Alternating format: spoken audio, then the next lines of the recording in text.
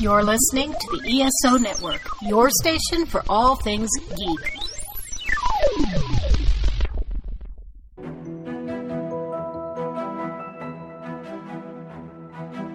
If you've ever been curious about the real or fictional worlds,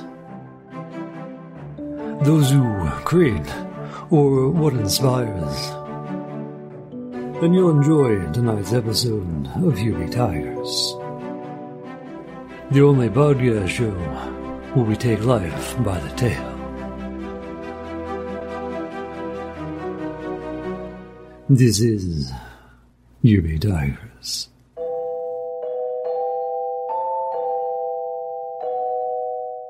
Hi, well, I'm your host, Jaron Surf, and this is Here Be Tigers, the only podcast show where we take life by the tail. For today's episode, I decided to share with you a conversation I had a little while ago with my longtime friend, Ken Hearn. Like me, he's a tremendous fan and advocate of sci-fi, horror, and fantasy writing, and he has a genuine interest in the world where a tale resides. Just a quick heads up, though, our conversation today is a live one. We were in the attic of his old family house, so there's perhaps still a slight echo. Also, there are quite a few spoilers, for my book mostly, although I think a 20-year-old episode of Doctor Who and a few other series as well. So if you prefer to read those pieces of my tale when the book is final, you want to skip from the warning we provide till around 60 or so minutes in, after our final commercial break. I hope you enjoy the show.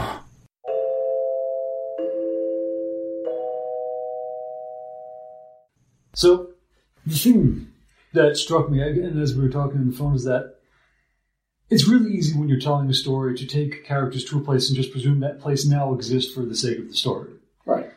When in reality, anywhere in the world is there as a place in the world long before and potentially after the story has arrived, done what is to be done there, and moved on.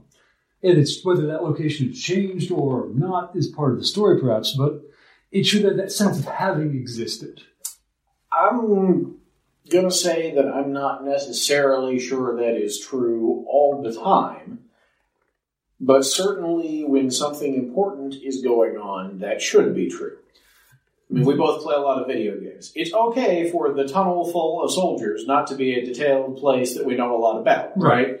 But I think there's the difference between the analog. For instance, like in film nowadays, we don't typically see the whole airplane flight. Right. Or we don't see travel in full because we know you get in the car, unless that moment is important to dwell in, you then move on to the arrival or whatever else is next is the interesting beat. Right, although we've lost a little bit of that. I was thinking about Star Trek the other day because I've been rewatching a bunch of the old Star Trek shows now that CBS has them out there where you can see them everywhere.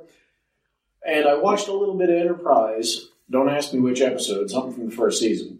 And the thing that immediately struck me is how much smaller that show feels than the original series of The Next Generation. In the sense of the ship itself feeling contained. Right. It feels actually almost claustrophobic in places because they shoot from much closer angles. So, like, if we were on Next Generation, I would shoot a scene of you and me talking from the corner of the room. Mm-hmm. On Enterprise, they pan back and forth between close-ups. And, like, not mid-range close-ups, but like right up here so that you can see all of Scott Bakula's head. It gives the audience the sense of you being another person at the table. Right. Which is not wrong, but it's a very different approach than they use in most of the rest of Star Trek, so it's unusual. It's one of the things that I noticed, because I've worked both in film and television a bit, and also in writing, is that the camera ends up acting as your narrator in a lot of ways. How it looks, where it looks, functions the same as a first or third person approach to telling the story. Right.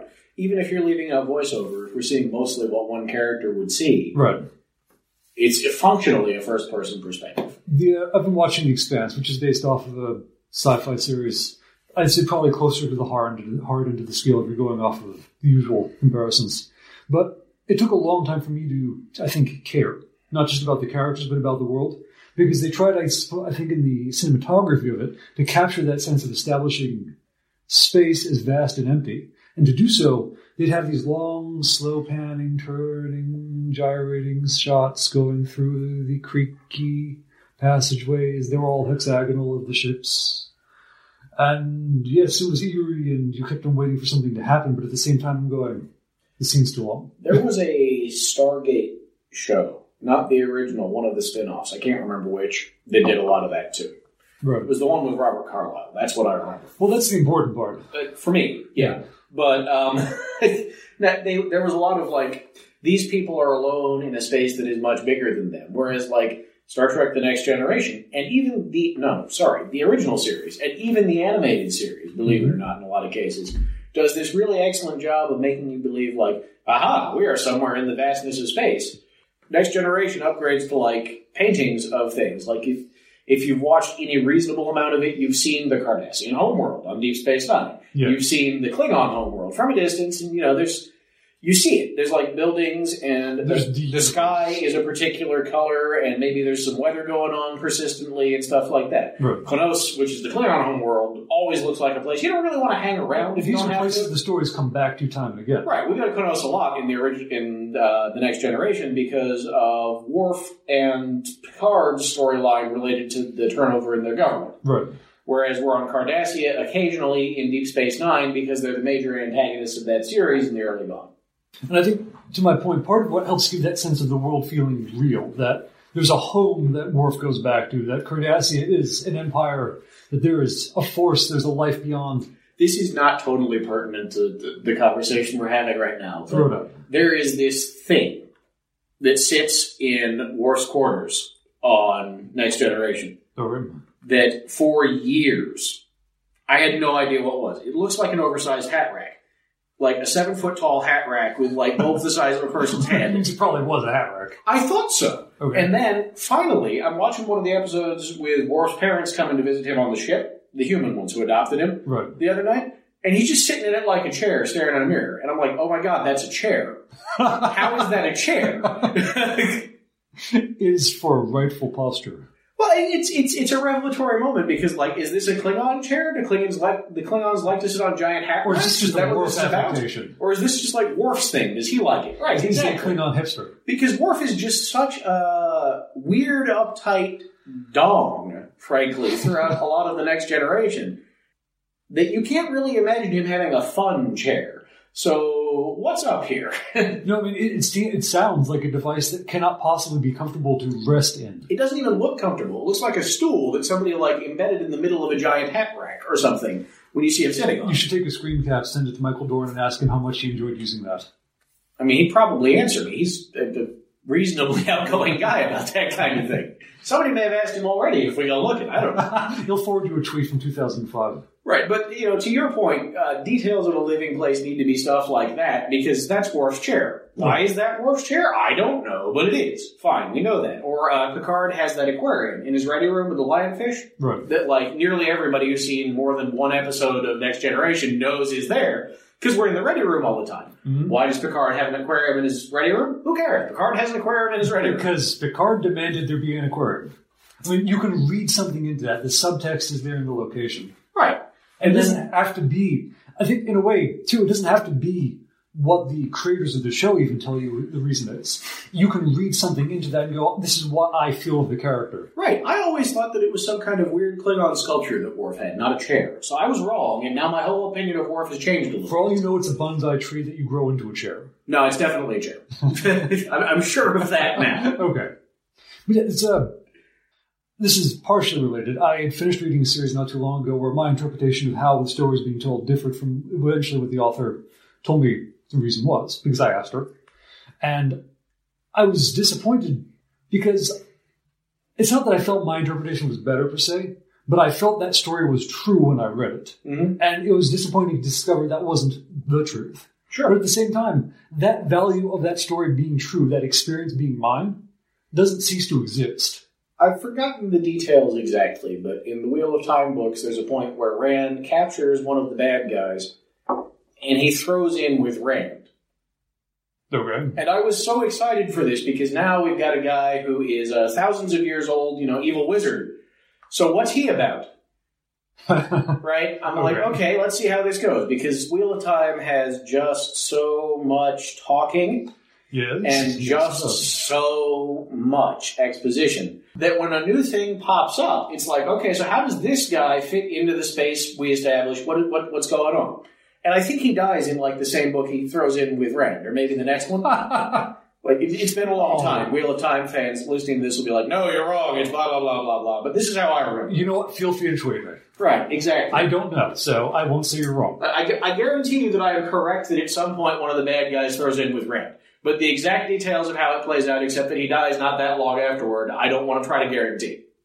You know, that's what I remember. But I was psyched for that, and then it was kind of a letdown. This is partially related to what we'll be talking about today, but that sense of trying to convey vast experience, a thing, either sentient or just a space that has existed for millennia, or a large enough time that people don't know how to quantify it, either because the means have disappeared or because the record itself doesn't exist well enough to establish beginning, end, or even a sense of people knowing. Right. To think of another example, you actually can go too far the other way and make your space so daunting and weird and unknowable that it is a problem. Right, because then how are you supposed to, A, describe it or have people connect or want to be in it? Right, it actually makes it a lot harder to figure out what the heck's going on. Glenn Cook's Black Company books start, or have as their major setting in the early going, what basically amounts to a giant overgrown cemetery. Right? Okay. Like on a, metropolitan even scale. Okay? That place actually feels pretty real and alive within the context of that book. Later they go elsewhere to some kind of like giant tree in a desert, if I'm remembering right. Okay. And the whole giant tree in the desert thing does not seem real because it's just too strange. And it doesn't really fit with the mood of the rest of his world. And that's important because if what is occurring in the world makes the reader go, I don't believe this exists, or I don't believe this could exist. Right. Like in that particular context, almost the entire rest of the Black Company world, with maybe one or two exceptions, is this extremely low fantasy setting, right? In which the wizards are mostly dead. Sure. And, the characters are mercenaries, and they are literally guys who fight for a living and are probably going to die if they're not careful. A wizard did it occurs at most once a book. No. I mean, wizards are also the major antagonists through a lot of the books, but they're the remaining wizards, and they're kind of scrambling to continue to be the remaining wizards, as it were. Okay. So there's a sense of desperation. Right. And in particular, the Howler, who is like a recurring villain, he loses a lot, but he's a wizard, and he's persistent. But the point is, the big tree, right? That's like a high fantasy detail that somehow beamed into Glenn Cook's setting from space. It doesn't quite click. Well, it's like they were trying to capture Conan and Hyperborea there for a moment there, that the world that had been still creeping up in places, or did that not come across at all? Well, the Black Company characters, even the couple of like named protagonist characters, do not come across as being nearly as formidable as Conan or even a lot of his like sidekicks and allies. Sure. Like it genuinely is an attempt at like saving Private Ryan, but in a fantasy context. Were they to see a giant tree in a desert, it means a wizard did it, and it means we don't go there. Right. See, this is the logic you would expect them to employ.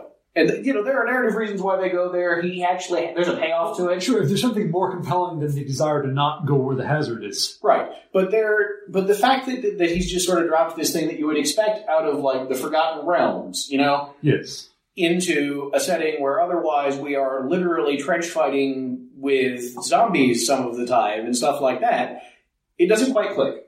One of the neat things about that is that the supernatural in his books is nearly always the antagonist. Right. Also, so to have the good guys deliberately hanging out in a supernatural location, it just feels off.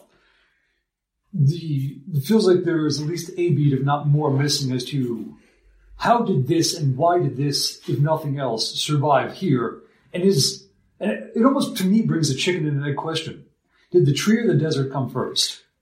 There is an answer for that in the book. I want to give Glenn Cook full credit here for like paying it off. I think you have to tell He's going somewhere with it, but It feels really weird when it's introduced. It doesn't ever really completely lock in. Because whatever that answer is, it has to build off not just logically, but cohesively from what he's established before. What else we know is going on. And I remember, and I don't want to ruin, the series for people who should be reading it, because it's honestly Glenn Cook's a good writer. If you like ground level fantasy, if you like dark fantasy, you should read the Black Company books, because they are part of the DNA of basically everything written after them that's in that same space. They're very good. I started writing them, 10 years ago? No, much longer ago, actually. Really? Yeah. That's right, when we were teenagers. I was reading them when we were teenagers. And they'd been around for a while then. Not to age ourselves, but this is 2 decades past. Right. It's been a bit. I believe he wrote them in the 70s and early 80s, but I could be wrong. The internet can fact check me on that, or you guys can. But the point is, they're fairly old. They're certainly from before the late 90s, 2000s, like, here, let's have young adult science fiction everywhere boom. I will make sure to put it in the notes. Yeah. They're good, also. Which is something you don't always expect out of fantasy writing. We've had some negative experiences with old fantasy writing. That's for a whole episode by itself, probably. Okay. But let's go to your actual topic. We will get around to Shadow of the Conciliator at some point. No, leave that alone. We're not going to talk about God of the Conciliator. Okay. Just for that, I'm naming the next character in our one-shot Severian. And he is going to sour everything. He's going to have to just never be excited about anything in the story. You're not doing it right. That's the worst character to bring to an improv game. It is. That's like near the top of that list. Yeah. Because you're still yes-anding. It's just that yes and I don't care. Right. Yes and I'm a horrible wet blanket killjoy. Which is fun once, and then stops being fun for everybody else immediately. I think it's only fun if everyone else knows you're bringing it. Yeah, maybe not even then. Yeah, it's hard to sustain and still keep the joy and momentum going. Right, so what we're here about today is... So, one of the things I've discovered as I've written the book over the years is that for me, the story comes first character's voice, what they're doing, and then slowly the setting, the where. I knew this from writing short stories, that I would typically take 3 rounds. Eventually the world would come into being. But occasionally, when the story moves into a new part of the world, I have to go the other way around. For me to know what the characters would actually be doing, why they'd be in a place, or what would be their path through it, I have to know that location. I have to see it. I have to know what it smells like, what it tastes like, where people go to get water, or whatever else is a necessary resource. Just the fundamentals of living in this space and why people chose this location among everywhere else to be. And this particular location, I'll give some details to in a moment, but it existed enough to make the story get there and for scenes to occur. But I'm now in this new revision hitting the point where I have to put chapters and scenes there. And a decent portion of the book is going to occur in this space, in the present timeline. And I have the story beats, I have the characters, but I'm butting up against this point of this place only exists because the story says characters go here. And the nature of the place is it has been here for a much longer time. It has its own history, its own weird quirks. It's removed by and large from a good portion of the world. All of those, to me, as an anthropologist and as someone who studied cultures, says these people are going to be weird in particular, have their own customs. And if they're used to strangers coming, it's only under certain context. Sure. If it's a pilgrimage or something else like that to this location. So what I thought is, let's upend that process, go find out what the location is. We don't need to talk about how the story arrives there today. We just need to have a discussion about the place where the story could come.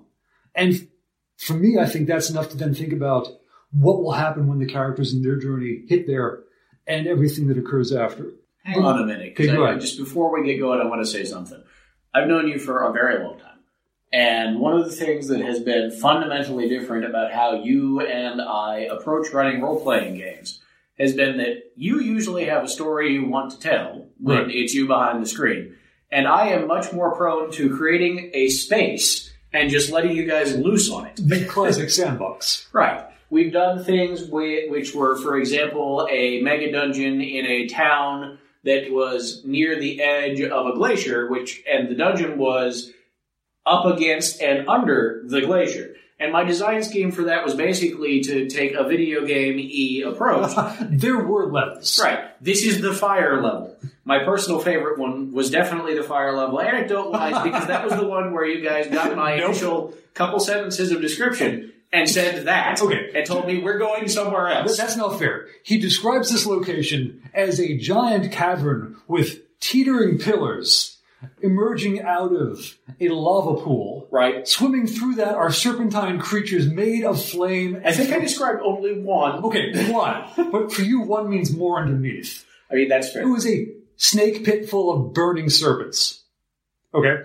He got through the first 2 lines of describing this. We turned around and found any other way. I want to be clear. I had like 5 people, all right, in the party at this point looking at me, and they all had this look of stunned disbelief that I thought that would be any fun at all. And we're more or less unanimous in the, no, we're leaving. I think we all flash back momentarily to old platforming games and envision the moment of one of us accidentally bumping the other into the lava pool. Right. I mean, there were definitely others. There was, the place with the hags or the place where the undead were hanging out and stuff like that. And the hags and the bird mask was cute. Right. But that was a memorable one. Or another favorite was the room with the pillar with the bronze snake wrapped around it, which turned out to be much more of an experience than I expected it to be for you guys. You don't have to be older than 5 years old to walk in a room with a giant metal snake and electrical scars on the stone wall to realize you should not touch the snake.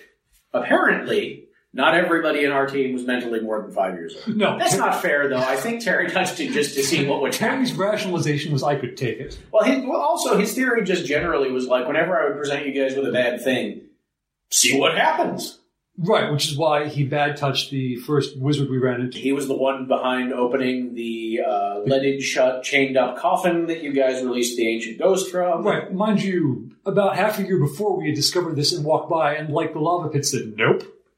Right, no, they actually came back to that probably almost an actual for real year after I had first introduced it. Not the whole year, but pretty close. Which to Terry's mind, that nope was later. Right, and I'm pretty sure that's why Jared wants me here now. So let's talk about this place you need to figure out. Right. So, story aside, here are the things about the world that we can pull from. Because the truths about the world, at least as they're known, are what would help us inform and define the place. Like we've talked about before, there are those who are full of fire, and it's literal and figurative. There are those who dream too much. And in this case, there was once an empire that tried to escape the world. They built an ark. It didn't quite go where it was supposed to. It eventually crashed, it landed, it blew up. There are different stories as to what happened. But no one has ever found the entirety of it. Now, is this a metaphorical escape the world, or is this a literal get on a rocket and leave? This is a literal, everyone important that we can put on this, we GTFO, bye-bye. Okay, so knowing that your world exists in at least a semi-post-apocalyptic context, I'm going to assume that this is the remnants of some kind of very failed space program. Yeah. Dave had thrown out when we were talking about origin stories, because in doing the map of the world, there seem to be two kind of conflicting versions of how the world is. It could either be seen fully as Earth post ever many years, we haven't assigned a date, or it could as easily be broken portions of an arc ship in space. Okay. Because the sea is only defined as a vast amount of difficult, dark distance to cross, and boats go across it, however boats are described. Okay. So, important to this location, which I've called the Hayakal or the Lonely Tree, it is at the far, far end of what is known. It's probably, if not the nearest, or furthest. The furthest thing away from known habitable land of what's left, and the beginnings of what is called the Long Night Sea. It's an ocean that is as dark above as it is below. It is mostly still. It glitters. It's hard to tell where the surface is and where the sky is. Mm-hmm. You just don't go there anymore because there's no point. There's nowhere to go from there. Yeah. If people have gone, they've never come back. It's believed probably at some point people came over. There seem to be remnants of things they used to cross it or tried to cross it with from this way. It's hard to tell. They're just remnants. And to me, it feels like, and we can play with this. This lonely tree, again, starts off both as a literal tree, but also has metaphorical meaning to people who live there. And I kind of in my gut feel like at least part of the Ark ship is there too, for whatever reason. It shouldn't, given where the ship was launched from, be here. But at least part of it feels like it is. And I don't know why that is, but I know my gut long enough. I've known my gut as a writer long enough to know that I will subconsciously see a thing and eventually figure out why that is insistent upon itself.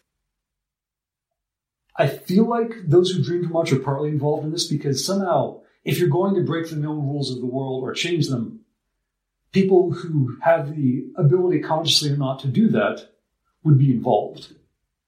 So historically, people who are into the idea of meditating want to be left alone. This sounds like a great place to be left alone, and that seems like the kind of thing that those who dream too much might be into. It's kind of like a village of anchorites, in the sense that, well, in the literal sense that they could find a branch to themselves. Right. Or a sliver of a branch.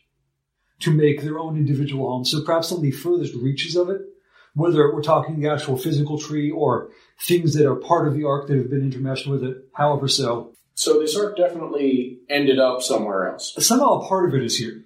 Well, is there a reason it couldn't have launched from here? Honestly, no.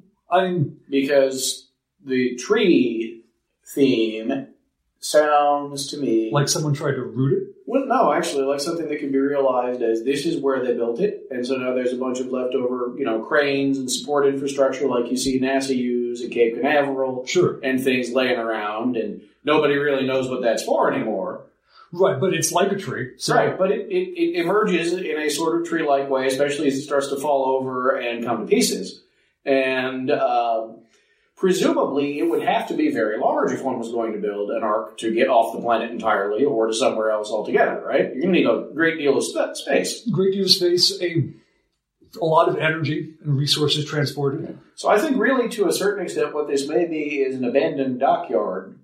Or not abandoned so much as disused, and they may not remember what it's really for anymore. Which meant somewhere, either at the ocean base or somewhere deep embedded, were the infrastructures to carry resources and power and whatnot, the roots, as it were. Right, and those might be under the ocean now. People might just not know where they are, although that seems a little unlikely. It sounds like at least part of it's cropped up and has become surrounding structures and islands and pieces around it. Right, I mean, you need a lot of superstructure and infrastructure just to build things of that scale now. So it's possible, as people discover it, they may have somehow wrenched pieces of it up. Right. I mean, if you watch Season 2 of The Wire, which is set primarily in the port of Baltimore, sure, like, there's a lot going on just in the port. This was one vision I had a little while ago.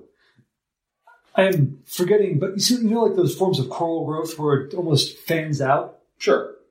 I can almost envision pieces of the, whatever it's metal or substance, just ripped out and torn by wind and waves, but still partially, it develops almost a coral-like form just from the erosion, but it is the actual substrata. Yeah, if it's the base that the coral's growing on or something like that, that makes a certain amount of sense, for sure.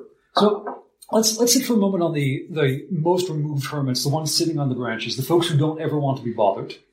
How are they getting their water, their food, and other resources so that they never have to deal with anyone else? Well, here's the simplest possible answer. If we're at a location that's on the sea, there are fish here. Sure. And if you want to have a lot of coral and things around, coral reefs are a place which are very biodiverse and have lots of fish. So problem solved as far as where do they get food in a general sense. Even if they're high up, these folks have means of getting back down to the water or pulling up from it. Or they just have to do that. That's their job. Maybe the lower-ranking acolytes have to go fishing, and then they have to bring up the, torn-down remnants of a crane to the revered master sitting on top. This is interesting. Maybe we had a culture that started off as anchorites, but as more people came and wanted to learn from them, they eventually became this myth and belief that the folks living most removed were the highest and the most deserving of veneration, so that you had to earn their approval or the trust enough. Meanwhile, of course, these folks are saying, oh, fuck it, just give me food and whatnot, and I'll... You know what? You want to bring me fish? That sounds great. You need some cryptic wisdom? Sure, I've got cryptic wisdom. And maybe they actually have some cryptic wisdom. Let's not discount that after possibility. They've been chewing on centuries' growth of moss from the trees and whatnot. But ancient monks sitting out in the middle of nowhere who still have to eat. Yes.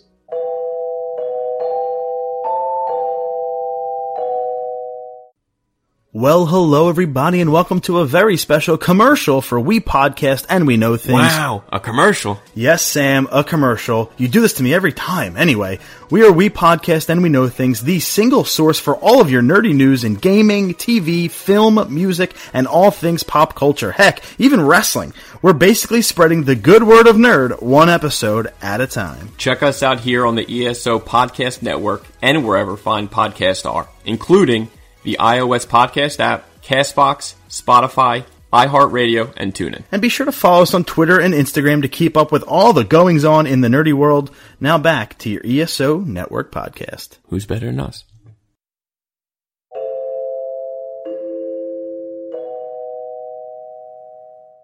I suppose you could make a kind of hydroponic if you're catching rain, or if they are digging grooves into the material and creating their own kind of... If that material is arable at some point, you could eventually dig or terrace portions of it to make your gardens. there's probably some way of making this place fairly habitable for people, which actually then gets me back to your, is this a syncretic society of some kind? I'm pretty sure everybody there doesn't want to be monks. Maybe they are sailors who got lost and wound up here. Maybe they're pirates. Maybe they're people who literally wanted to run to the ends of the earth, because those kinds of people exist. I would imagine you probably have, given at least the two major wars that have occurred, one in the past and one in the more recent past, there were, among others, there were refugees. There were folks who just said, I'm done. Right. And these people may be running a very literal port, which would probably be where your characters would arrive in that case. Right. So the port's an interesting case because it is not a friendly environment to navigate, I would imagine.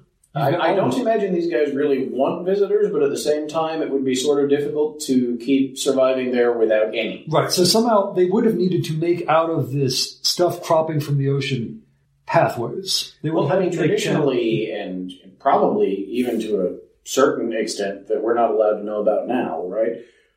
Important military ports, certainly in Europe and I believe also in Asia, were filled with wreckage and sandbars and things that they didn't tell you about. And sometimes you had to pay a guy to land your ship and make sure it didn't wreck on any of that when you wanted to come into port.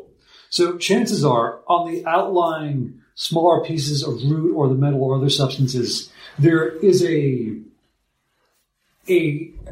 first ring of market. Right. Where you can pay to have someone navigate you through or take your goods for you while you sit docked over there.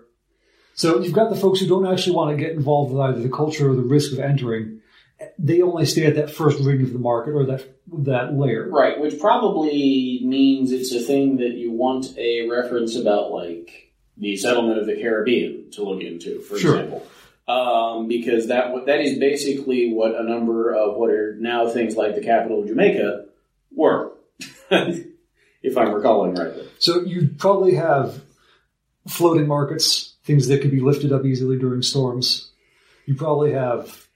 Typically, that's not all that practical, historically speaking. No, so because if anything, these guys are going to be, I assume, very interested in not experiencing the kind of storms that happen on the open ocean. What they would need then are portions where they'll need breakwaters, they'll need jetties, they'll need things like that, and getting around all of those is what you end up having to pay somebody. Right.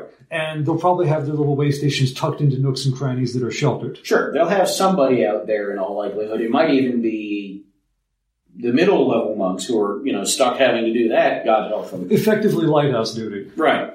But that's... Yeah, it's probably something like that. So you have your monks living out on the very edge of whatever this is. You have your junior monks supplying them, and you have your middle-tier monks possibly, or maybe just whoever really doesn't want to be bothered with anything other than, waving a light in the middle of the night, living out in the port itself, or out on the edges of the port itself, directing people to where the people are, as it were. Now, the other question then that immediately occurs to me is, what do these guys have that's worth having? Right. So this, to me, gets back to the question of if the Ark itself is either partially here or remnants of it are here, likely the technology is not understood by any means. That seems like a pretty safe bet given what else we know about it. But by the same token, people can only have been on it for so long without having had some success in tapping into its infrastructure, its fuel supply, its fuel source, whatever made that thing work. Potentially, yeah. So, because then there's the other issue of this, which is if this thing is a massive pile of ganglia, effectively, I imagine there's probably some natural structure to it, but if it's not built with rhyme or reason in mind, if it was not a planned thing, there has to be transportation built around it. Means of getting through this simply, because people will not want to have to circumnavigate every little twist and turn of the branches. Seems like a good candidate for gondolas or boats to get around on. Right. So, down by the water, yes. But when we get further up... Oh, are you going up at that point? I guess that's one of the questions. One, why do people go up? Mm-hmm. I imagine when you get up to the boughs and the higher branches, there's probably... Well, you're in a different ecosystem at that point. you're in a non-ecosystem at that point, in all likelihood, depending on the scale. There was one version of it where at that point you're in planets.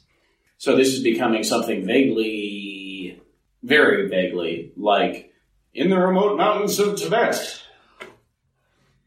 In a old pulpy serial sort of way. In a sense. And I think, this is why I think Those Who Dream Too Much were involved. Because this is something that only exists if people who've read stories about that stuff think it could be. Okay. It's like Adam calling the motorcycle an iron horse. Mm-hmm. His father has collected pulp stories and other stuff that sits in the study. He's read about these fantastic things that were. Doesn't know what the words are actually supposed to refer to. Just that there were fantastic things. So, that must be what it means. Yeah. Close enough. I've seen a horse. Mm-hmm. It's made of metal, kind of moves like a horse. Good enough. That's really literally not what an iron horse is, no, but that's not at okay. But I think by the same token, I imagine at least one version of Howard and Haggard have existed in this world and someone has picked it up, or it's been passed along story-wise. And of the few that could dream well enough, at least one got the idea of making this tree bigger than it was, or maybe, I don't know, maybe it was tiny or reasonable or just plant growth on ruins at some point that they cultivated. Mm-hmm. But at this point, it's unmanageable without the people who live there. Well, if we're assuming that it is the remnant of an industrial center, right? Sure. Having been to the American South, for example, one possibility would be that now it's overgrown with vines and creepers and things like that. And that's the environment you're having to deal with the further you go up, until finally you're too high for them to go. There's one other thing we could pull from, which we talked about, I think, in the first podcast with Pablo and Dave. The old empires and the societies past them, they learned in some way to infuse or alter water so that it could carry energy or be more useful than that. So the aqueducts were not just for potable water, but for the fuel source itself. It sounds tremendously unsafe, but okay. There are reasons the empire doesn't exist anymore. Fair enough. The other thing is that they became adept at altering things like chitin and other substances that could be used to make materials, surfaces. So if part of the infrastructure of this ark was either constructed out of chitin-like substances or had the means to still convey or create that infused water, I don't have a word for it at the moment I could use, called ether or whatever, but to make a power source or to convert what is not usable into a power source. Right. Maybe that still works. And maybe enough of it does to fuel certain things. Okay, but what things would those be? Well, I think knowing humans, it would be multiple things and they would fight over what should be used for most and first. Right. So, obviously food, transportation, moving water, potable water. Because the higher up you go, the harder it is unless you've created your own systems. I feel like these guys don't have to fight about food. You feel like it's big enough to not worry. There probably just aren't enough of them to actually tax the ecosystem around. Right, so then we're looking at transportation. Okay. Yeah, that they want to fight about, especially if they're, for whatever reason, trying to carry out some kind of industry. Transportation then becomes the conflict because it's not just how much you use the power, but where it goes and where it doesn't. Right. Because those people who live on the outer reaches, again, don't per se want the refugees or the religious tourists or even just the basic pilgrims. I mean, if we assume that these monks and other religious guys were here first, as it were, I would imagine that the basic conflict is between what they think ought to be done with power, which is probably something esoteric and weird. Yes. And what the refugees and the other people living in the port think ought to be done with power, which is probably not. They may even believe that power is necessary to keep, for instance, those who dream docile or to keep things back. My theory is that the monks probably want to use the power to grow more space to be monks on. I think the most reductionist version, regardless of what their philosophies are, that's probably true. Because their space is what matters to them. Right.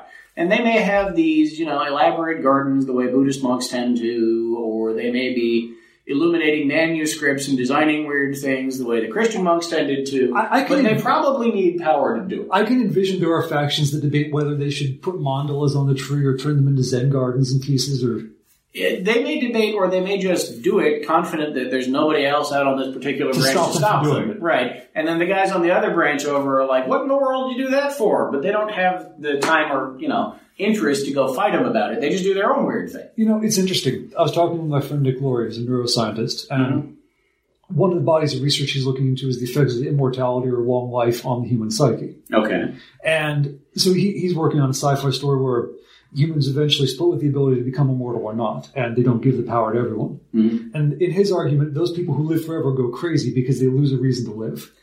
There's I think it's a Paul, P-O-U-L, Anderson story. Oh, yeah. Along those lines. It's actually pretty good, where they don't necessarily go crazy, but they sure do become significantly less able to relate to everybody else. Back before the 5e forums collapsed, this was during the beta edition and I'm getting a little geeky here, but you should know this by now.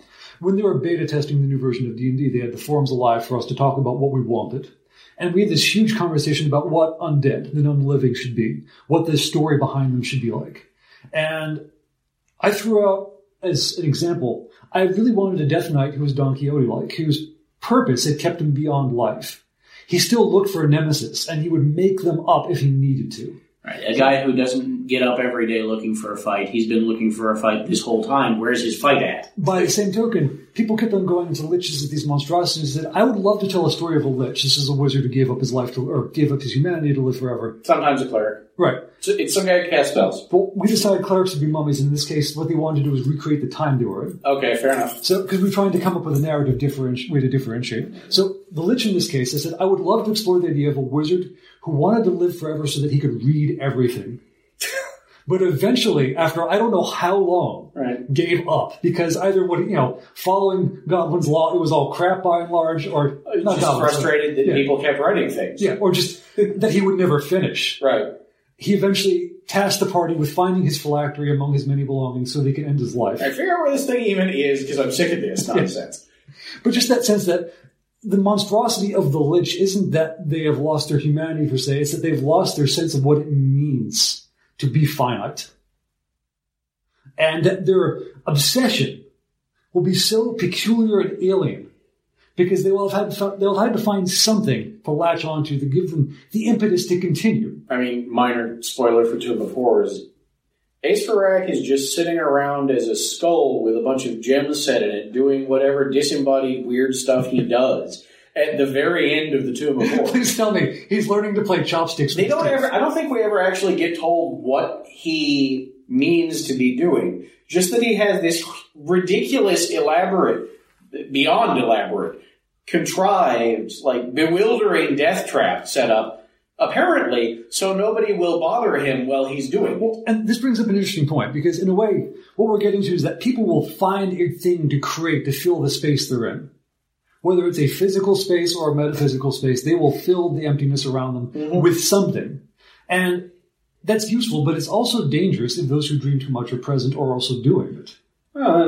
Probably, yes. So on the one hand, it's probably safe because there's maybe enough physical space that even if they do something crazy, no one else is around. It's spread out enough that nobody else is going to have to worry about it, right? Right. So it's possible that if not the monks first or them first, one or the other gravitated to this as a place of refuge because they could be there and not be bothered. I would guess both. Yeah. Just for somewhat different reasons. And so I don't know whether it was presumed at some point that the monks either do or should take care of that population so that they don't affect anyone else. I can kind of imagine that it was tasked to them as the de facto caretakers of this. I mean, in most stories, your character showing up would be amidst the boiling point of a conflict between the people who live on the docks and the monks, because of course it would be, because interesting things only happen when the protagonists are around. In this case, part of what they're going to find there is the old commanding officer from the war they were in, who after things did not go well, she decided to live where... And go hide out there. Yes, and have her kid and live in peace. Okay. And the conflict is partly that problems come back and find her in her home. Which is exactly what the entire population of this place, really, monks included, does not want to have. Yeah, the whole point of coming here is you want to not be bothered. Right. This is the end of the world as far as... It's either the beginning or the end of the world in the sense that you can't get past here, and it either started here or you wouldn't be able to survive any further. Right. So leave it alone. It's unspoiled. The war never got here. Well, unspoiled is the wrong word, but it's all of that stuff from the continent or whatever derogatory term they would use for everything people. that happens in your world that is worth avoiding happens somewhere else. In a way, it's almost the moon. Sure. The people and everyone else down there is on the earth. And that sense of alienness, that the things that could or should bother you, because they don't have to worry about food, they don't have to worry about water.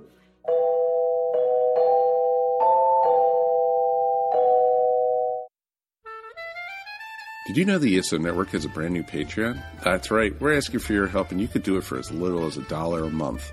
Don't fret, all your favorite shows will still be available for free as always, but you can get exclusive podcasts and more not heard anywhere else but on our Patreon. To sign up for the ESO Network Patreon's easy. All you have to do is go to esopodcast.com and click on the link. With your support of the ESO Network, it's you who will reap the rewards.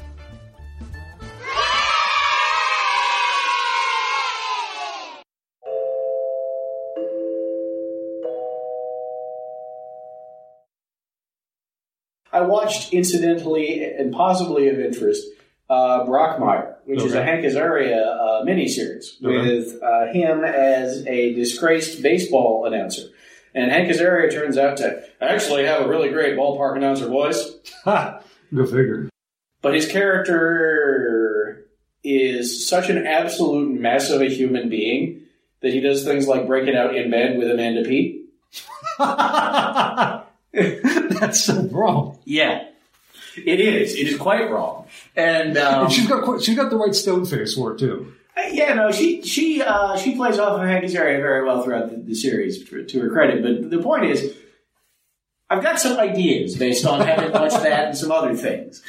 Hank Azaria's post-coital baseball announcer. No, mid-coital baseball announcer. Yeah, it's real bad. Oh. It's actually fun to watch, the show. I have to get this off my chest then because you created the room for it. Mm. I'm reading a new series. Well, it's not new, but it's one I'm reading now, Bob. And it takes the premise of sci-fi future based off of trying to relive the Enlightenment. Okay. Using the best of it from de Sade and Voltaire. Seems like a horrible mistake, but okay. Well, presumably, because the powers that be that run these hive societies, which all have their own subcultures. So you've got the Olympians, which merge with the others to create the humans. Right, so in some respect, this is clearly inspired by the Diamond Age. But yeah. All right. So the reason I bring it up is that after having illustrated why de Sade has been idolized for his use of absurd and offensive to frame religious and rhetorical arguments, right, the author, a chapter and a half later, proceeds to have a gratuitous sex scene between a psychologist and this rampaging Blacklaw, who's basically someone who willingly says, I am not protected by any law, but you have to be come at me, bro. Yeah, basically a living come at me, bro. You have to be able to hurt me to win. And most people can't. Right. So she basically goes and does whatever the hell she feels like because the law allows her to, since no one can stop her. So you have gratuitous loud sex scene as the narrator is hiding in the closet, since this is his psychologist, who eventually blurts out partway through that she's having him listen in on their conversation. But it turns into paper cardboard descriptions of the actions intermingled with the Blacklaw talking about how she wants to find this living god and use it to prove that the man she worships, her boss, will destroy him or be destroyed by it, because anything that is created in the world we're in is so monstrous that he cannot allow it to live. And therefore his own psyche will shatter, and that he will then crumble and have to be protected by her, because this is her own, erotic psychological bizarre fantasy, right. But basically, as a narrative trope, the author is reenacting de Sade and then calls it on the nose. Mm. And I'm sitting there going, no, I get it. I really get it. Right. But you're being a little bit self-indulgent here. No, I think when you hit the word slurp, we passed beyond self-indulgent. It depends on the context, but I really don't need to know any more about it. I can tell you that much. Oh, it went for a whole chapter. Yeah, I figured it was going to be long. You wouldn't be complaining if it hadn't been. To be fair, there is in classic form a preface that excuses everything that will come. The fact that the narrator also happened to have been a murderous cannibal at 17, and that's partially only... It's a weird book because I'm... Sounds that way. 3/4 of the way through it. Mm-hmm. And I still don't know why or what his motive is. Yeah, that's a problem. And it's strange because the series I read before that, the motive from page 2 was clear. My husband murdered my 3-year-old son. I'm going to kill him. Right. That's pretty good. That was never. But by the same token, the world which I think partly has spurred me into this. I sit there going, the emotions are so real here. Everything that's happened to you, I believe. But the world that's caused this, I don't. And it was a weird sensation to believe in the experience of the world, but not the world itself. Yeah, that is strange. So I'm not critiquing, I don't call it as a flaw of the book per se, but a sense of... It's a feature, sort of. As an experience for me, it brought a new way of understanding stories to light. Okay. So I'm thankful to her for that. But it was a moment of going, why am I feeling this? What in the writing has caused this? Mm-hmm. Because by the same token, I per se do not want to create a world that the reader goes, sure it could, but didn't. All right. So to back up somewhat. Right. This is an environment where people go to be left alone, and your characters are coming into it to take somebody out of it. To a degree. And I think to kind of put a button on this tangent, which started with the undead, the people here are so engrossed in themselves. Almost certainly. That they've gone weird. Right. And almost alien in their pursuits. Which is usually what happens if you exist in isolation, unless you are faced with such an urgent challenge to your own survival that you have to worry about that instead. Right.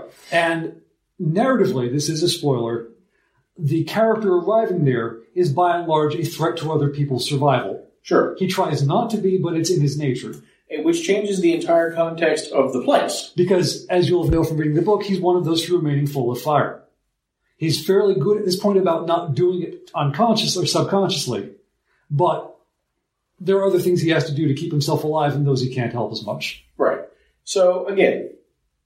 But that's the story arriving at the place. Right. Your character has come to, at least figuratively and maybe literally, take somebody out of this world of self-contained dreaming / Do you mind if I spoil a few avoiding things? problems. Not even a little. Okay. So, and if you don't want to hear it, listener, you can fast forward now, and I'll tell you when to... Fast forward here. Timestamp incoming.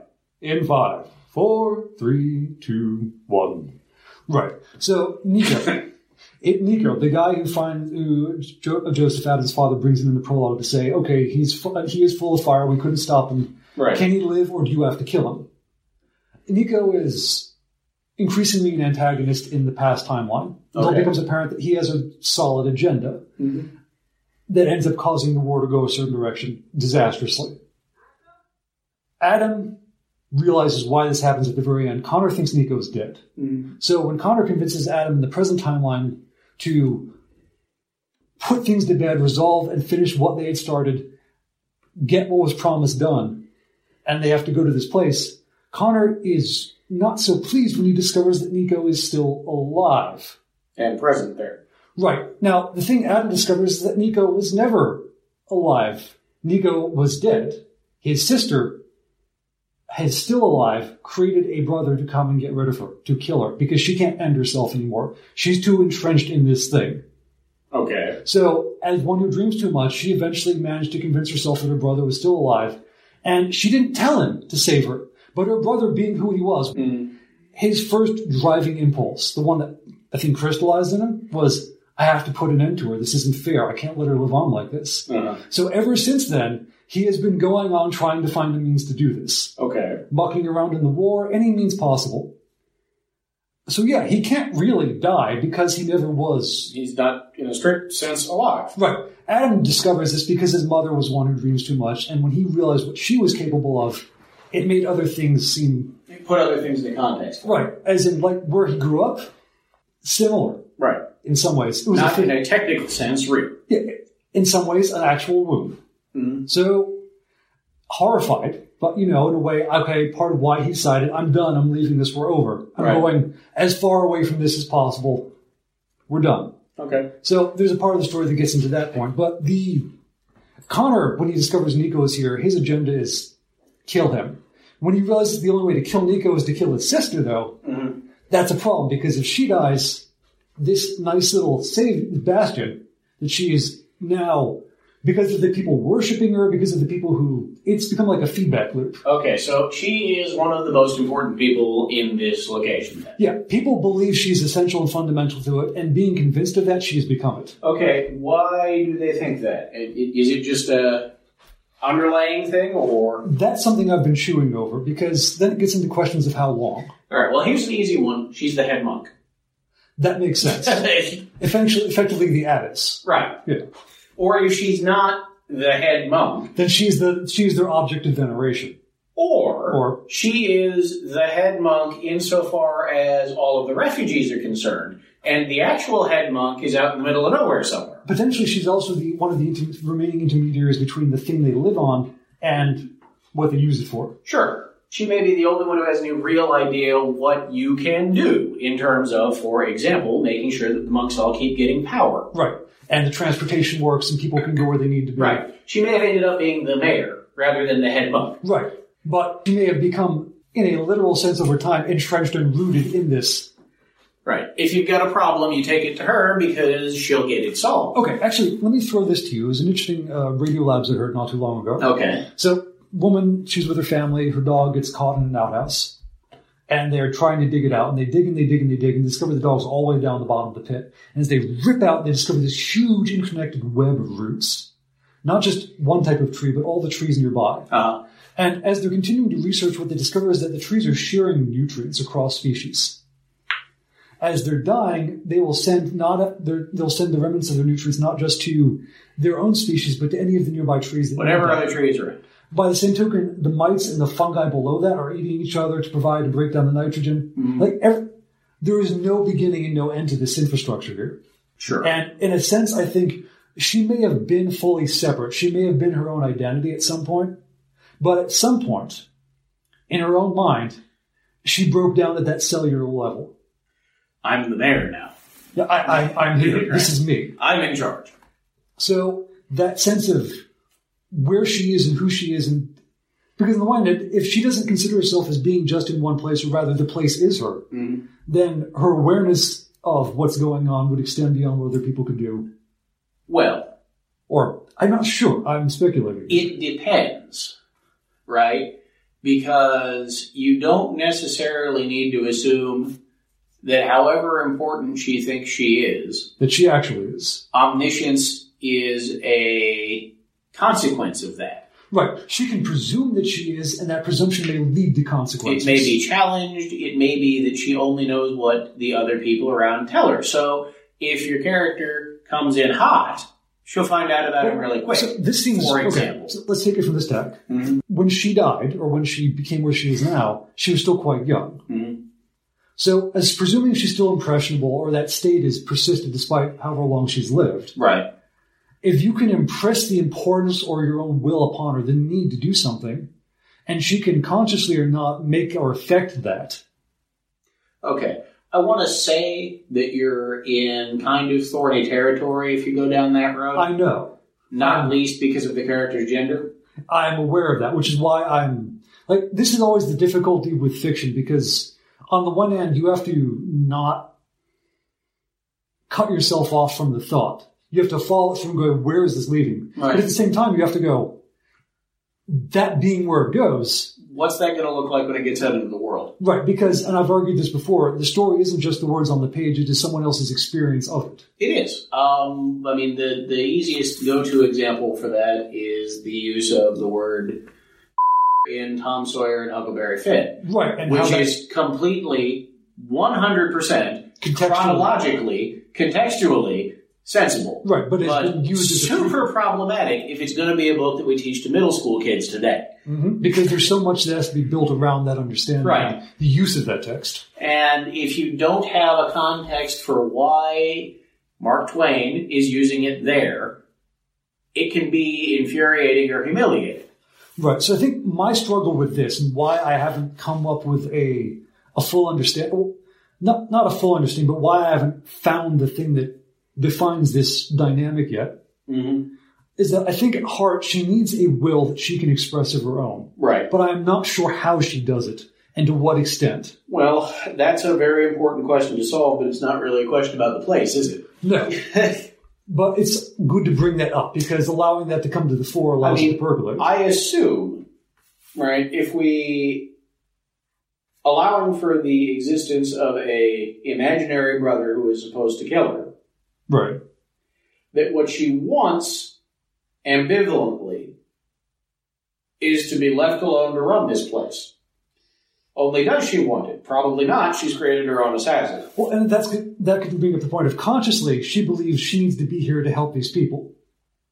But does she believe that, or do they keep telling her so? And maybe that's the conflict, is that she tries to convince herself of that, while at heart, she just wants to end. I think that's probably closer to something that makes sense. She really doesn't want this job, and they keep insisting that it's hers, and more people keep showing up wanting to be left alone. Right, and the monks are like, no, you're the only one who can deal with these people, maybe. Well, because I've not established a timeline of when she arrives here. Right.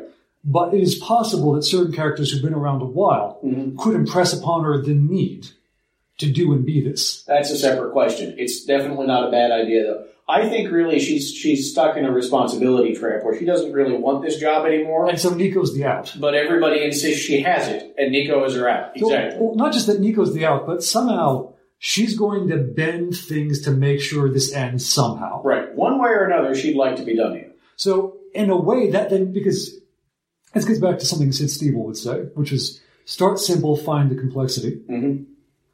Because Nico's not per se what's drawing them here to this place when they arrive. Adam knows he's here, Connor doesn't. Right. They're coming for a different reason. Yeah. But he knows there will be an issue when Connor finds this out. Sure. He doesn't really care about the consequences of that because this place... Well, and if Nico is here, right, and he's going to run into Adam, obviously that's an important scene, but also, right, does he have any Confederates? At this point, Adam and Nico, I can't say they've had their resolution, but in the ending of the war, when Adam realizes what Nico is, the conflict against him can't go any further because the force Adam brings to bear can't solve that issue. Right. He's an intractable problem. But does he have help? Does he have other people he's talked into the idea that things need to end here? Is he trying to take the place over? Is the question. Because that's really going to be your only contrary faction. Adam's former commander, who has a child now, is living with one of his old friends. Right. And she has slowly come around to the idea that this is awful and should end. Okay. It's her home, but at the same time, what is her home built upon? Right, so she becomes the mouthpiece rather than Nico, who we have established is actually sort of useless for Nico is defeated here. Of why there needs to be something changing. Basically, and this is spoiler, what Nico ends up doing is, yes, convincing Connor to kill his sister because Nico's failed to do it. Right. And the way Nico does it is says, I tried using your brother, that failed already. Because part of what brought Connor on this journey in the first place was finding his lost siblings and bringing them back somehow. Mm-hmm. So yeah, this bastard got his brother killed. Right. But at least he can do he can put an end to that. Sure. He can put that last will of his sibling to rest. Yeah. And other consequences of the story occur. That works pretty well. Yeah.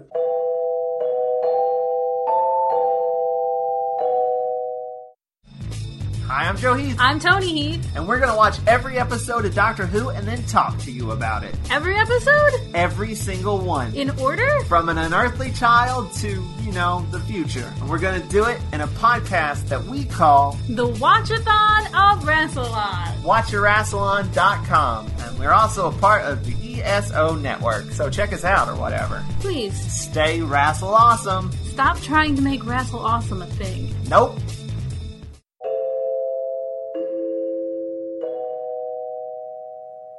I would like to eat some nachos, but we're clearly not quite done. I think we're almost. Yes. I want to have a better sense of this transportation system. Okay. How do people interact with it? How does it actually, not in the full details work, but how does it function? So here is my guess. Right? If we're assuming that this place is loosely analogous to the Tibetan monasteries and the mysterious mountain temples of Pulp Fiction, right? Yes. It's probably alive, whatever it is. And it's probably something that is not actually all that convenient, but it's the only thing that works. Right, because if it is alive, even in part, it's going to change. Right.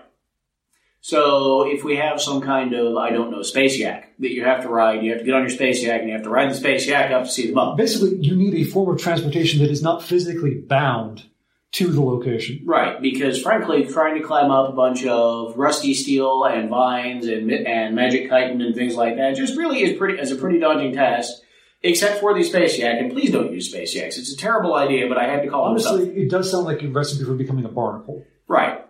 It's not going to end well. You're probably, in fact, potentially you are going to if you're not careful. And maybe this is why the monks are hanging out way out at the edge. Right. If you don't hang out way out on the edge, it's going to grow you into it. That would also be probably why people don't live in the trunk. Right. So this is going to have to be something. Maybe they're ants. Maybe they look vaguely like ants. I don't know. They can get up and down on something like that and negotiate it.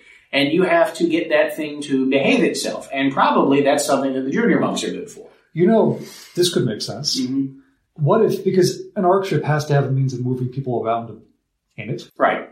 What if they have managed to scavenge and modify enough of that to make it mobile out on the exterior? Right. I'd imagine the earliest versions just ran around the surface, although that's probably been chewed up and reintegrated in the bark or whatever. I wouldn't call it purely biological per se, because again, I don't think like with midichlorians you have to give a specific answer. No, you don't really need to tell. It definitely needs to see, one way or another, it needs to be immune to the generally biologically overgrown phenomenon that's occurring here. It's something the place won't eat. Right. Whatever that is, it's something that doesn't get eaten. Yeah. And it's probably something with a will of its own, which necessitates you having to get it to behave. Which also means that the boats that I mentioned earlier for getting around whatever city all the refugees live in are not part of this. And the boats are much easier, but you can only take a boat so far, like you said, which will no doubt create a scene where somebody is forced to confront the severe inconvenience of getting off a boat and dealing with this probably, how should I put this, kludged together biological transport system. Right. And not like it very much. Yeah. The arrival was a scene I have been chewing over because obviously in the lower levels there are going to be markets and other types of currency and goods there will exchange. be people things. Stuff you need. At the port level, there are people things. Yeah. That you don't want to deal with the hazard or the challenge of getting further up for. Right. And probably, not even a little hypothetically, if you're a refugee who happens to be somebody who dreams too much, they send you to the monks. It's not really an optional. Right. So there's a certain degree of voluntary or not pilgrimage. Right. You're going to the monks now. Which raises another interesting to me question of, if you show up there and you're somebody who can command fire, do they still try sending you to the monks because they don't know any better? I imagine the ones who don't know any better do. The ones who know any better run screaming to the hills to make it go away. Right, which probably has its own set of consequences, which might be weird. I suggest you look into, if you want to include something along those lines, the genuinely heinous stuff they used to do to pirates. Oh, yeah. It's ironic because in our last conversation we were talking about the old shrines that attempted to create a society and culture to deal with this phenomenon. Right. And here we've seen people recreate it unwittingly because, again, they don't want to deal with it except for the folks who just push it out to the edge and let it police itself. And if it gets weird, well, that's okay because it's over there. And it'll grow itself out. Right. And that's the hope. And probably it won't. That's a whole separate problem. There's a myth one of the kids tells early on about a fisherman whose daughter decided to marry a star that fell into the ocean. Mm-hmm. And so he drinks the entire ocean away to try to find her. Right. And doing so discovers that they're dying of suffocation because they've adapted to water. Mm-hmm. And only finds their child, who of course dies. Yes, and then goes back into the skies. Mm-hmm. But it's totally established as a myth until partway through traveling they see a little statue to the fisherman. Mm-hmm. And I didn't plan that. It was just a little... Whether that story is true... The statue doesn't tell you if it's true or not. It just tells you that the people who told your protagonist the story weren't the only people telling the story. Right. So it's like, what was the truth in there that people felt enough to keep on telling that story? Right. Doesn't have to ever be established. Mm-hmm. Just that hit something with people. Right. That folks could do that or would do that. And I think... I like that. For me, part of what I was trying to capture is that sense of wonder. Because yes, this location is bizarre. But at the same time, it should feel like within the world. Right. It makes a certain amount of sense. It could be. Right. Or someone could look and go, okay, yeah, I guess that too could happen. Right. And hasn't. And there's a real danger. You'll want to be careful. The rest of your world is not frequently that fantastic, at least from the bits I've picked up. No, I don't indulge in fantasy for the sake of it. You'll want to avoid the problem Glenn Cook had then, where you bombed something in from a place with a wholly different set of rules here. Right. Even if you establish that this exists on the borderland where shit is allowed to get weird, in myth and legend everywhere, when you go out to the edges, strange things happen. There's a story, I think, of how Adam's father and his mother, where they skirt that part of the world. Yeah. You'll need to reel it in, or otherwise make sure it doesn't clash, is my point. Yeah, no, I even just by leaving it mostly confusing and not explained. For me, most of the fantastic should come in the stories, and then occasionally, and again, it's told in first person, so when you hear descriptions of the fantastic, it's through someone's point of view. Well, no, the thing about the fantastic, historically in myth and legend, and really in better stories anyway, right, is that it only exists in contrast to the people interacting with it. Well, and this is I think to bring us full circle. Mm-hmm. So I've been watching The Magicians, which is based off of Lev Grossman. I watched the first season. You don't have to tell me.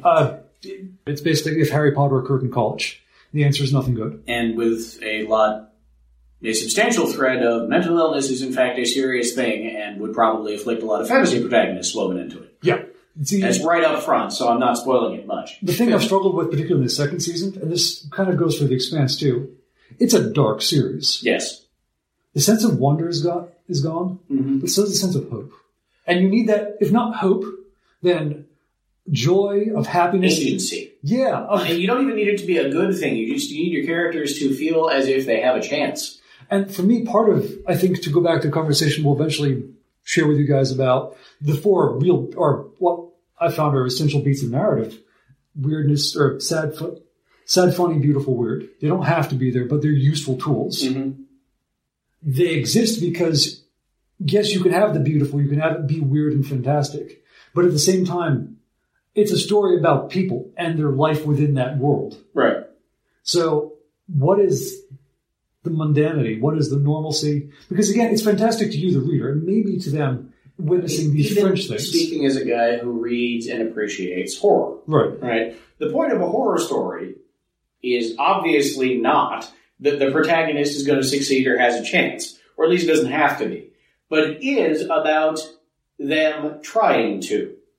Inherently, it has to be. It's that we would try to, or that we can understand why they However cosmically overwhelming your bad thing is, all right, however far up Lovecraft's butt you want to crawl, as far as that goes, what your characters, the human ones, are doing in relation to this gigantic oppressive thing is still the interesting part. Right. For me, yes, the stories about those full of fire and those who dream too much, but the reason I found it, or that I continue to write, is that I want to know what the characters find sad or funny or beautiful. I want to know how they live with the choices they find themselves in. If Adam is full of fire, what does that do to him? Mm-hmm. That a life without that would not.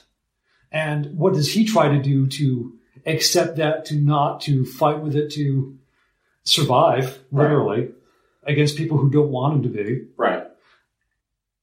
So the fantastic emerges out of that. Mm-hmm. By the same token, this place of wonder exists because it is a refuge. It's a place where wonderment has been shoved to. Right. It's also a place where wonderment can accumulate because nobody is trying to prevent it from doing that. So it should be weird, obviously. But it also makes it incredibly fragile. Right. Which, if we're talking about inevitability, means something's going to break or change. Sure. Because in terms of foreshadowing, if you created this frail, effectively, glass horse, the story is almost never that the frail glass horse is fine at that point.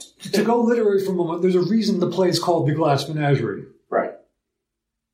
I'm not spoiling it for you when that collection does not make it in one piece. You should have some sense and realize that they're not calling it that for fun, though. No. So, from your stuff, stories you've read, games you played, and what was the best location, the most fascinating, or thing that just engrossed you fully? And what was the one that did the least? You can do that, or that you just could not feel alive in, and you can do it in any order. I'm thinking about it, and that's a hard one for me to answer because I don't tend to hang on to it very much. Okay. But there was an idea that Joe Hill goes to in NOS 4A2, right? That if a weird or bad enough thing happens, it literally creates a resonance, right? It creates its own little contained space in which it can operate. And I found his descriptions of the ones that happen in that story and or that are important to that story, right?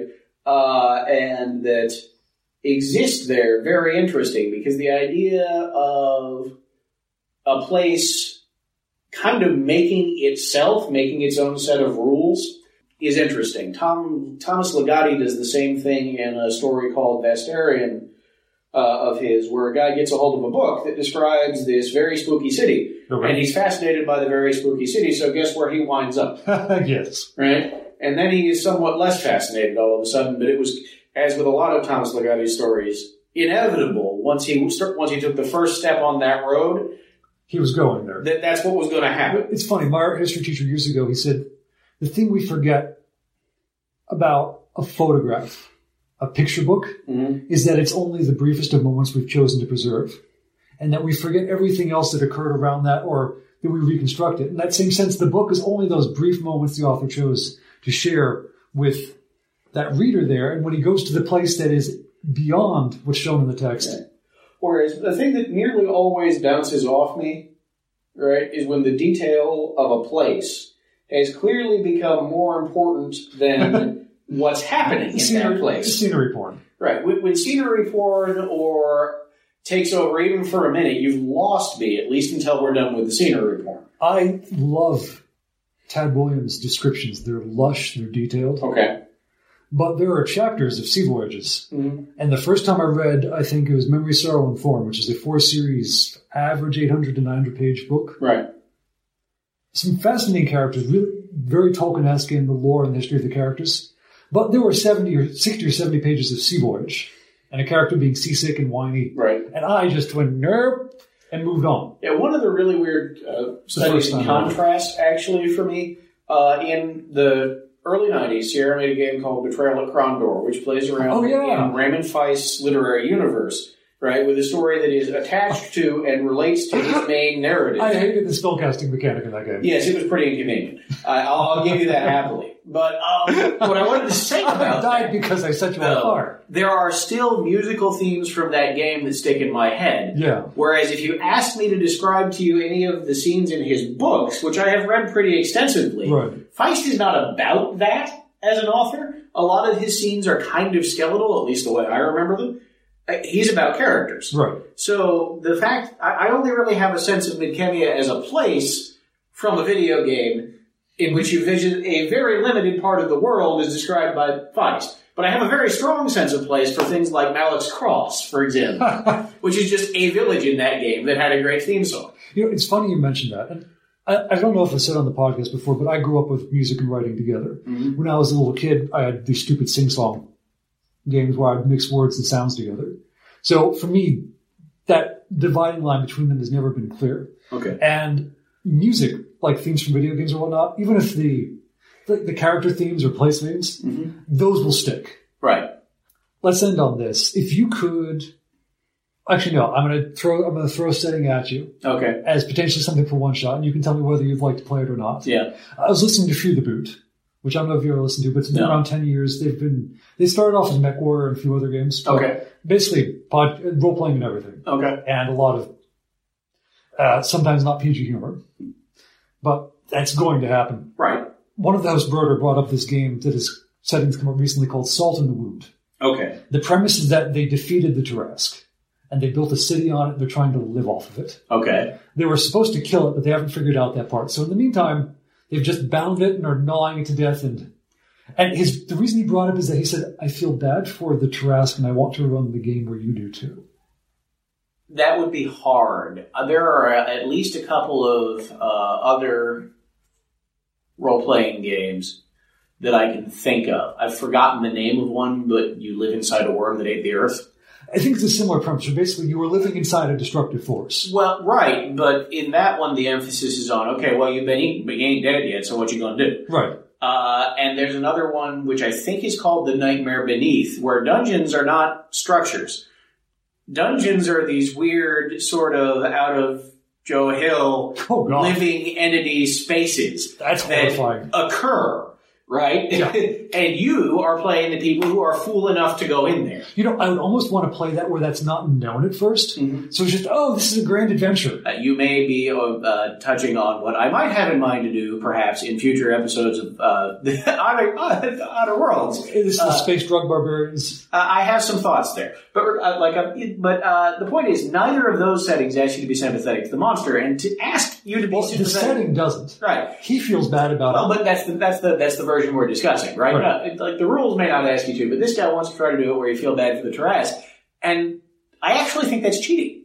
Well, I think to ask you, perhaps, because that's what they countered, because initially the other host tore at it and started getting into the ecosystem of this and how implausible it was. Right. As well as how deep and literal shit they would become. Right. Other things that became apparent, vegetables would become hipster food. Again.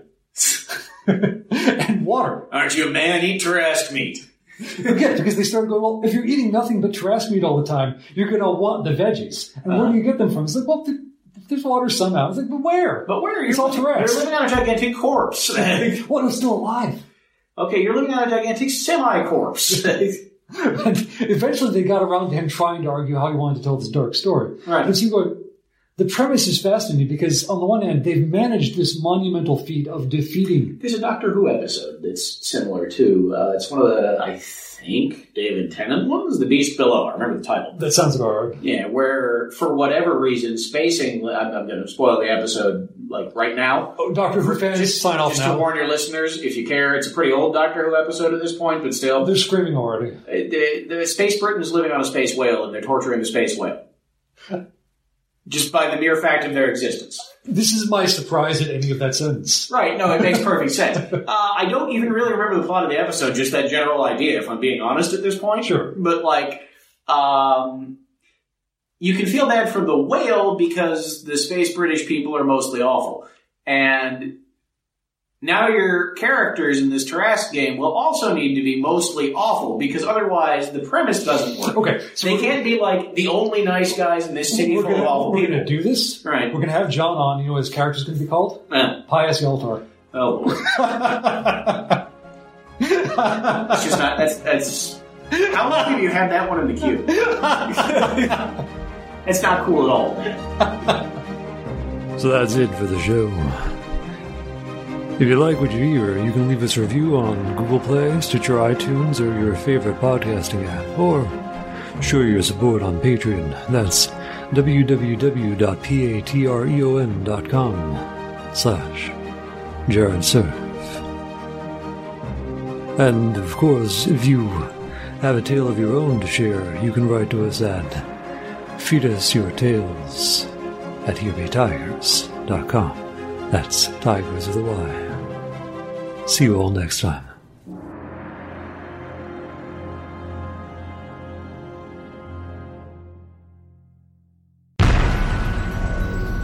This has been a broadcast of the ESO Network. Be part of the crew and help support our shows by donating to our ESO Patreon or by shopping through Amazon.com or the TeePublic Store, which can all be found at www.esonetwork.com. The ESO Network, your station for all things geek.